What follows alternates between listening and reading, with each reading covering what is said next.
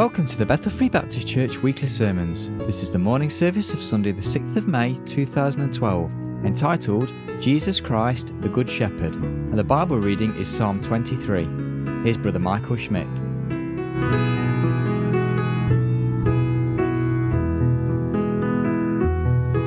I had a busy day yesterday, a lot going on and very late, and I was quite tired this morning when I woke up, and I realized I am very tired and I need God's help, and that was my prayer this morning. God, please help me. I need your strength to be able to give this message I want to give to you right now.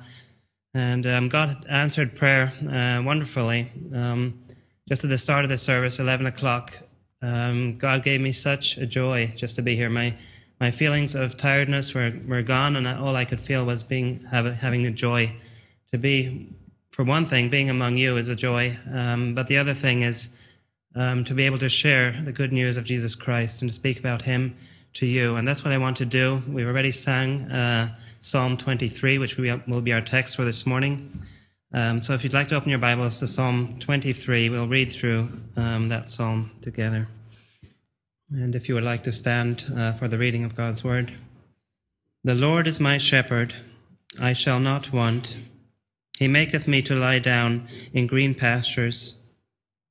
He leadeth me beside the still waters. He restoreth my soul. He leadeth me in paths of righteousness for his name's sake. Yea, though I walk through the valley of the shadow of death, I will fear no evil, for thou art with me. Thy rod and thy staff, they comfort me. Thou preparest a table before me in the presence of mine enemies. Thou anointest my head with oil. My cup runneth over. Surely goodness and mercy shall follow me all the days of my life, and I will dwell in the house of the Lord forever. Just remain standing for a word of prayer.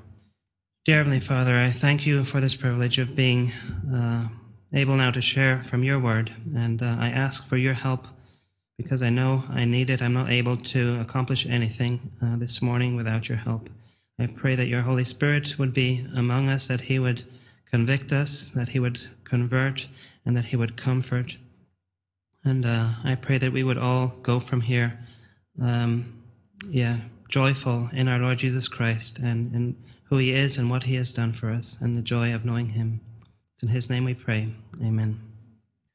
So if there's one thing I want you to go away with this morning, one thing to remember, it is from this very first verse. It is, all that you need is found in Jesus. And if that is too much of a phrase to remember, those, how many words? 7? All that you need is found in Jesus. Then just remember 3 of those words. You need Jesus. And I hope that as we look at this psalm, that will be what becomes clear to you this morning. It starts out, the psalm, saying, the Lord is my shepherd, I shall not want. What does that mean? I shall not want. Does that mean I shall not have any desires? I shall not have any wants, and no dreams, nor hopes, no ambitions? Of course, that's not what it means. Not wanting means not lacking anything, not missing anything. But in what sense does it mean not lacking anything? Because we do know of Christians that do lack some things. There may be those that are persecuted, they don't have freedom. There may be others that are lacking certain things in life that they don't have and missing things. But I believe what this means is that we will not lack anything that God knows is good for us. Take this from Psalm 34, verse 9 and 10, where it says, O fear the Lord, ye his saints, for there is no want to them that fear him. The young lions do lack and suffer hunger, but they that seek the Lord shall not want any good thing. And Psalm 84, verse 11 says, The Lord God is a sun and shield. The Lord will give grace and glory. No good thing will he withhold from them that walk uprightly. Now, having said this, we've already made a big assumption. Those are some wonderful truths, of course, to know the Lord is my shepherd, I shall not want. Nothing good will be lacking. And when we look at the rest of this psalm, those are some wonderful truths. But we're making one big assumption, and that is that we know the Lord is our shepherd. If you think for a moment, looking at this psalm, who is the writer of Psalm 23? Not too difficult, should hope. David, yes. How do you know it's David? It says in the Bible text, the Psalm of David. I forgot to read it, actually. It's part of the psalm, but it says there. Now imagine it did not say a Psalm of David. And imagine you are reading this text and you didn't know it was from the Bible. You didn't know what time it was written. You didn't know where it came from. What would you say, who is the writer of this text if you were asked? Yeah. Sorry? Jesus? That's not the answer I'm looking for, but in a sense that's true because God inspired the Bible. A shepherd? Getting closer. Maybe a sheep, of course, because it is written, the Lord is my shepherd. From the perspective of a sheep, this psalm is written. And so interestingly, when we think about David, in his early days, we know he was a shepherd. And yet he says, as a shepherd, the Lord is my shepherd. He knows what it is to be a shepherd, but he realizes that he needs a shepherd over him. What is also so interesting, also in the next psalm, in Psalm 24, which is also a psalm of David, we see there that what was David's other profession that he was famous for, probably more famous for, was being a king of Israel. And in the next psalm, we see that David's, as a king, sees his need for a king. If we just look at the end there, Psalm 24, verses 7 to the end. Lift up your heads, O ye gates, and be ye lift up, ye everlasting doors, and the King of glory shall come in. Who is this King of glory? The Lord, strong and mighty, the Lord mighty in battle. Lift up your heads, O ye gates, even lift them up, ye everlasting doors, and the King of glory shall come in. Who is this King of glory? The Lord of hosts, he is the King of glory. So we see David the shepherd sees his need for a shepherd, and David the king sees his need for a king. Now the question for you this morning is, do you know the Lord Jesus as your shepherd and as your king? An author of a book I was reading, he said this: we have no rightful claim upon God's providence unless we are his children. We cannot say with any confidence or certainty, I shall not want, unless we can say with confidence and certainty, the Lord is my shepherd. So this is a wonderful psalm, one of the most wonderful psalms that is quoted all over the world and by many people. But it all depends on whether you can say, the Lord is my shepherd. And if you can't say that, then you have to add in one word in the first verse and say, the Lord is not my shepherd. And that changes the psalm around completely. It makes the beautiful psalm to a psalm that is frightening and terrible. If we say the Lord is not my shepherd, I'd like to read out what it would mean, how the psalm would read if we say the Lord is not my shepherd. The Lord is not my shepherd, I shall be in want. He does not make me to lie down in green pastures. He does not lead me beside the still waters. He does not restore my soul. He does not lead me in the paths of righteousness for his name's sake. Yea, when I walk through the valley of the shadow of death, I will fear evil, for you are not with me. Your rod and your staff do not comfort me. You do not prepare a table before me in the presence of mine enemies. You do not anoint my head with oil. My cup is empty. Surely goodness and mercy will not follow me all the days of my life, and I will dwell separated from the Lord forever.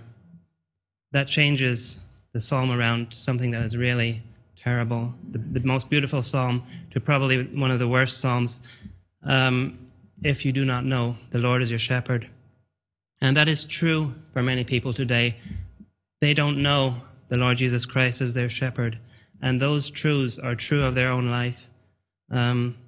Why is that the case? Why would this psalm have to be like that for many people in the world today? And the main reason is that we have all forsaken the Lord. We've all forsaken the shepherd, and we've all gone our own ways. Isaiah 53:6 says, all we like sheep have gone astray. We have turned away, one to his own way. See, we are people and we don't want somebody to be over us. We maybe don't want a king over us. We don't want people to rule over us, to have to say, do this, do that, this is right, this is wrong. We want to be completely independent. And even here in the UK and England, where we have a monarchy and where the Queen maybe, she can't tell us really a lot what we're to do. She is more of a figurehead, a representative. But even in that kind of a situation, people don't even like the monarchy. I was listening yesterday on the way back. I was coming back late last night from a conference, and there was a FA Cup final, and I heard there was discussion about people that were booing during the national anthem and the respect that people did not have towards the Queen and the national anthem. And it's not even because the Queen has much say in their life, but they don't even want any kind of association or attachment in any way. Even they can't even handle the idea of somebody being over them. And we don't realize many times when we go away from the king, when we go away from the shepherd, that we do need somebody over us as a king and as our shepherd. And that has consequences. Going away from the Lord, of course, is sin. And it is described in the Bible in various places also as the consequences of sheep who are without a shepherd. The consequences of sin are showed in the same way as sheep without a shepherd. For example, in Matthew 9, verse 36, "But when Jesus saw the multitudes, he was moved with compassion on them, because they fainted and were scattered abroad as sheep having no shepherd." So Jesus sees the people, and he sees they're like sheep without a shepherd. And what is their situation? He says they're scattered abroad. They don't have any direction. They don't know where they belong. And their condition is that they're fainting. They're at the end of their strength. In Zechariah 10:2, it says, "For the idols have spoken vanity, and the diviners have seen a lie, and have told false dreams. They comfort in vain. Therefore they went their way as a flock. They were troubled, because there was no shepherd." Here we see another picture that the sheep that don't have a shepherd, the ones that go their own way, they're trusting in other people or in other things that promise them things. And they run after promises that are not true. It says, "The idols have spoken vanity, and the diviners have seen a lie, and they have told false dreams. They comfort in vain."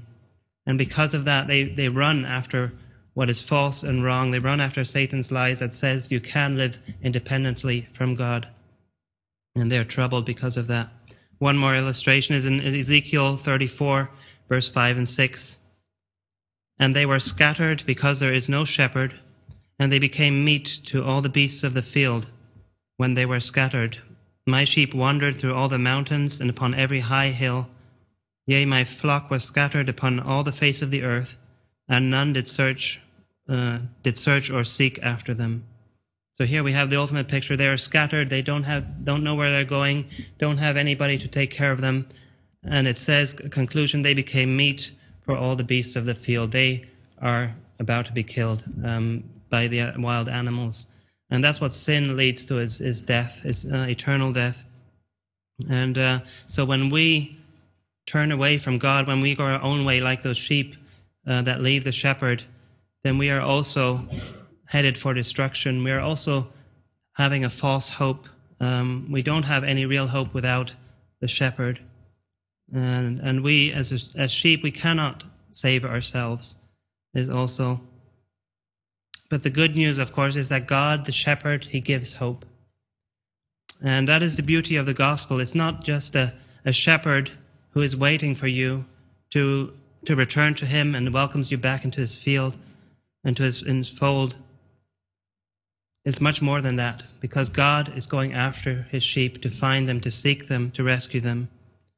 You see that in the parable of the lost sheep, how he leaves the 99 and goes after the one, and he carries it home.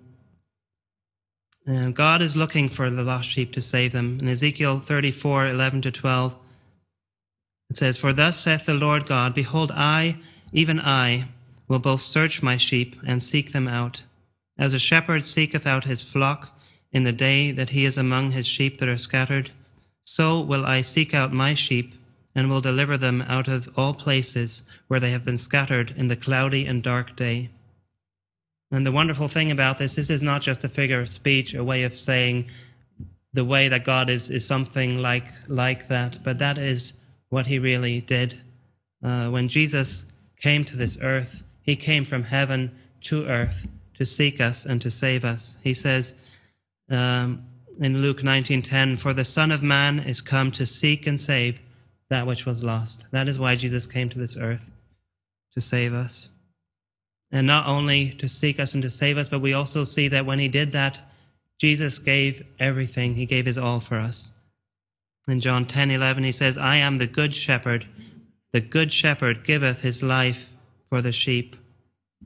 That is the basis of this psalm. If we belong to Jesus as our shepherd, if we have been found by him and saved by him and know him as our shepherd, then we can truly say, and with joy, that these truths in this psalm, we can say they are true of us. And so we will have a look at these next few verses and see what the psalm says about these people who belong to Jesus, who know him as their shepherd. In verses 2 and 3, we see that the Lord leads us. "He maketh me to lie down in green pastures. He leadeth me beside the still waters. He restoreth my soul. He leadeth me in the paths of righteousness for his name's sake." Twice in these two verses it says that the Lord leads us. In verse 2 it says, "beside the still waters." And in verse 3, "in paths of righteousness." And in verse 2 it also says that he makes us lie down in green pastures. What would that mean? What is in our mind when we think about green pastures? Of course, here when we are in England, we know what green pastures are. There are many places where there are green fields and sheep, and there's even a song I was thinking of this morning, Jerusalem, and did the Holy One or the Holy Lamb of God, what was the Holy One of God upon England's pleasant pastures seen? And we think about these beautiful green pastures. Now, the problem with that song, beside the fact that there's no basis for believing that Jesus was in England when he was on this earth, but you may wonder, well, maybe they chose that because it would have been more difficult to make a more beautiful sounding song if you were true to the facts when it was in Israel, because in Israel you don't have those green pleasant pastures. It's a lot more like a desert there, and I mean, I've not been there, but I've seen photos and places, and there is not this wonderful beautiful green pastures as we have over here in England. And so in Israel, when we think of a shepherd and what it was like there for the people there, when it says he makes me lie down in green pastures, when God leads us, when the shepherd leads us there are those spots and places among the wilderness where there is green, but the shepherd knows where that is, and he brings the sheep and his sheep to those places, so that they have enough that they can eat. But there's not so much, there's only always enough, just enough for what they need. It also then says in verse 3, he restores my soul. We may have a picture of, okay, that means something like he refreshes my soul. The word actually in the Hebrew means to turn about, to convert, to repent. And we see that God, when we come to him, when he is involved in our salvation, he's involved from the very beginning, and he's involved in all of those things. In verse 4, then we see that the Lord protects us. Yea, though I walk through the valley of the shadow of death, I will fear no evil, for thou art with me. Thy rod and thy staff, they comfort me. We can see that God is with us in the most difficult of times, and he carries us when our strength is not enough for us to walk and to move ahead. You may know the poem Footprints, where it talks about a person who is walking, he sees he's walking along the beach and he looks back upon his life and he sees the footprints in the sand, and then he asks the Lord, he says, well, I see that there are two footprints, pairs of footprints in the sand, one of mine and one of the Lord, but in the difficult times of my life, I only see one pair of footprints. Why did you leave me in those times? Why weren't you there for me? And the reply of the Lord, of course, is, it was in those times that I carried you. But then we ask ourselves the question we see here, though I walk through the valley of the shadow of death. That sounds like a terrible place to be. And you wonder, how does a sheep get there in the first place? Surely that's not a place where a shepherd would want to bring his sheep if it was a good shepherd. Maybe, is it because of sin that the sheep has ended up there? I think from the context here, it seems that it's the shepherd still that is guiding the sheep through this valley. And it's not necessarily something because of sin or so. It is something that everybody will experience going through those valleys. And it seems the shepherd is leading his sheep through this valley. But why would a good shepherd want to do that? To bring a shepherd, to bring the sheep to such a terrible, frightful place? And the only reason I can imagine is probably to bring the sheep to a better place. And to get to a better place, it is sometimes necessary to go through difficult places. And God uses the worst situations in life and life's experiences for good and for his glory. We can see that in the life of Joseph in the Old Testament, where Joseph was sold into slavery, where he was wronged over and over again. He was in prison, but God used that. And he was able to say at the end that you meant it for evil, but God meant it for good. And of course, we see, when we look at the biggest, greatest sin in the world, the crucifixion of Jesus Christ, the worst sin that anybody has ever done was to crucify the Lord, and yet he used that for the greatest good, for his own glory and for our salvation. And when I look at my own life and my experience, I remember that the hard times were those times where God really drew me very close and near to him. I remember being here in 2004 as I was finishing up my studies at Aston University, and I was getting ready to go to Ireland for my job, the job that I had, and I had nobody I knew in Ireland, and had no idea what awaited me there. And I remember my last Sunday being here and crying a lot, and then arriving in Ireland, and again, not having any friends, not having a church. Of course, I found a church in the end, but in the initial stages, it just was me and the Lord. And in those times, I sought the Lord, and he became very precious to me, and he comforted me.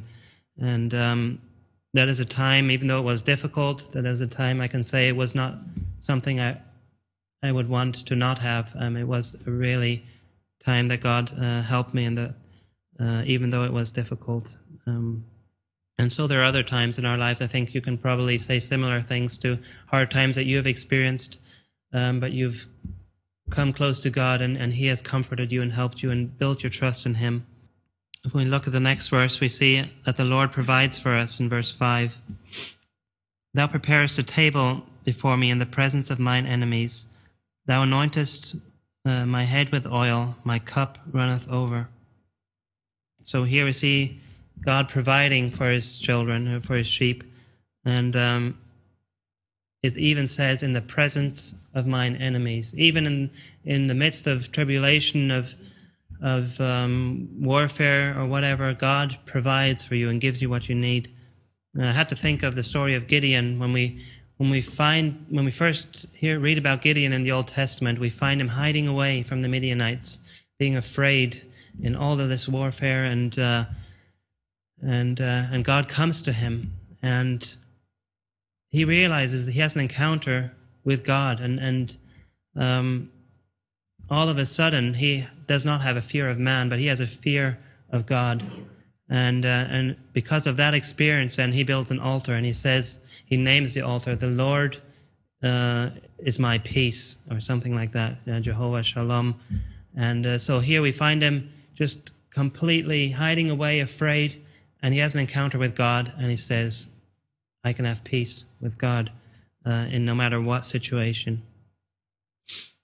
And God knows and gives us exactly what we need.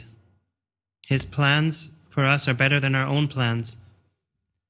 Ezekiel 34:14-15 says, I will feed them in a good pasture, and upon the high mountains of Israel shall their fold be.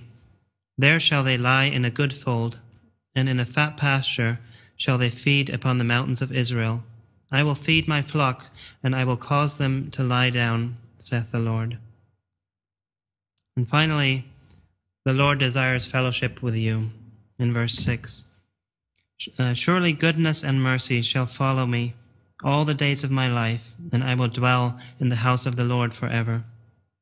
I'd like to consider a few things that we can say about fellowship with Jesus. First of all, fellowship with Jesus is good. Goodness and mercy shall follow me. We have already seen in this psalm the Lord's guidance, his protection, his provision. And now we see his goodness and his mercy to us. It says, goodness and mercy follow me. And when we read that, maybe we have a picture of somebody walking along a road, and then you have goodness and mercy, and they're walking behind. But it's the word follow that is used here is a very strong word. When we read it in another passage in Judges 4:18, for example, I'll read in a moment, but it has the meaning of to pursue or to persecute. So the same word is used here in Judges 4:18. But Barak pursued after the chariots and after the host unto Harosheth of the Gentiles, and all the host of Sisera fell upon the edge of the sword, and there was not a man left. You have somebody just pursuing after with the desire, I'm going to hunt these people down, I'm going to kill them and destroy them, I'm going to let nothing stop me to kill these people in the warfare. And similar in Psalm 143:3, for the enemy hath persecuted my soul, he hath smitten my life down to the ground, he hath made me to dwell in darkness, as those that have been long dead. So this word is just like somebody with an intense desire. I'm going to get you no matter what, whatever it costs me. I'm going to get to you. And in the same way, God is to us with his goodness. He says, no matter what happens, no matter what you do, my goodness will get to you. It will reach you. Nothing's going to stop that from happening. And I've also seen that in my own experience, where I have believed, and maybe at many times I failed God and I did not deserve his goodness, and yet he was over and over again good to me and merciful to me. So fellowship with Jesus is good, and fellowship with Jesus is only possible for those who belong to him. In John 10:27, Jesus says, my sheep hear my voice, and I know them, and they follow me. So Jesus knows his sheep. He knows who are the ones that belong to him. And it is those that hear his voice and that follow him. And then also fellowship with Jesus begins in this life. Surely goodness and mercy will follow me all the days of my life. This is not just something that we will have when we go to heaven. After we die, we will have fellowship with Jesus. No, we have fellowship with Jesus right here and now in this life. Every day we can enjoy fellowship with him. But of course, also fellowship with Jesus will last forever. And I will dwell in the house of the Lord forever. We can be assured that not only in this life do we have a life with Jesus, but for all eternity we will be with him in heaven. In John 10:28-29, he says, and I give unto them eternal life, and they shall never perish, neither shall any man pluck them out of my hand. My Father which gave them me is greater than all, and no man is able to pluck them out of my Father's hand. And lastly, fellowship with Jesus is not about you. This whole psalm, as a matter of fact, is not about you. It's about Jesus. Jesus does not need you, but you need Jesus. What is your desire when you think about, what do you think about when you think about having fellowship with Jesus? What does that mean?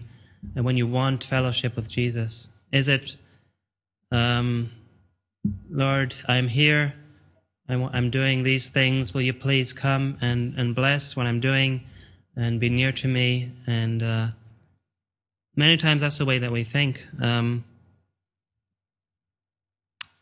But maybe that is the wrong kind of perspective of having Jesus come down and being involved in our lives and our purposes. Maybe our perspectives should really be more, Lord, I want to be near to you. I want to be involved in what you are doing in this world. And that is, I think, what David also expressed in Psalm 27:4, where he says, "One thing have I desired of the Lord, that will I seek after, that I may dwell in the house of the Lord all the days of my life, to behold the beauty of the Lord, and to inquire in his temple." David's desire was towards God, and to be close to him and fellowship with him, to know him better and to know him more. And so when we recognize that our need for God is so great, then we should also be running after him, seeking after him, and not the other way around, even though he does seek after us. But we should all the more be seeking after him, because we need him. We need him, and he does not need us. So don't look for the blessings, for the benefits that you receive from the Lord, but look for the Lord himself. And God is greater than all of his gifts. He is everything. He's the one we are to worship. And the question is Jesus your shepherd? And in closing, if you're here today and you don't know the Lord Jesus as your shepherd, then the Bible says that you are one of these lost sheep. And we also have heard about the truth that Jesus Christ came into this world to save sinners.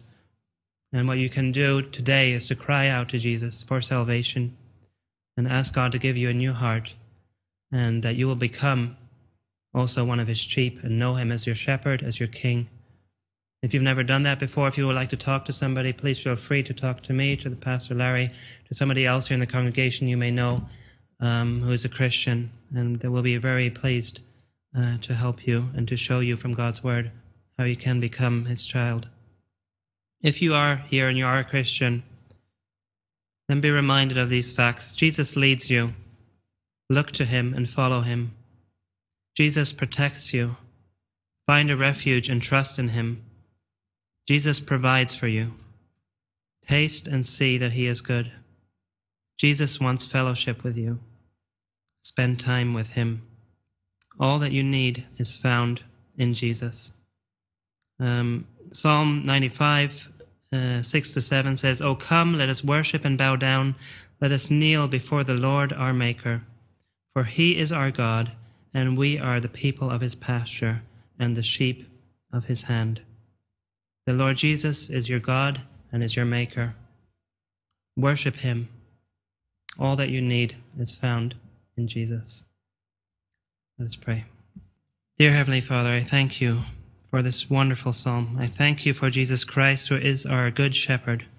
I thank you that he came to save us, to seek us, to save us, that he gave his all for us. And I thank you for the privilege that we have of knowing him, of loving him, and of being loved and being known by him. And I pray that if there's anybody here today that does not know Jesus as his shepherd, that today you would work in his person's heart and draw him to you, and that this person too might become a new creature and know that they have eternal life in you. And I pray for each one of us who knows you. I thank you for your gift of salvation. I thank you for rescuing us from a certain death and giving us eternal life. And I pray that we would seek the Lord more and more and seek to be involved in his purposes, doing his will and following him. In Jesus' name we pray. Amen.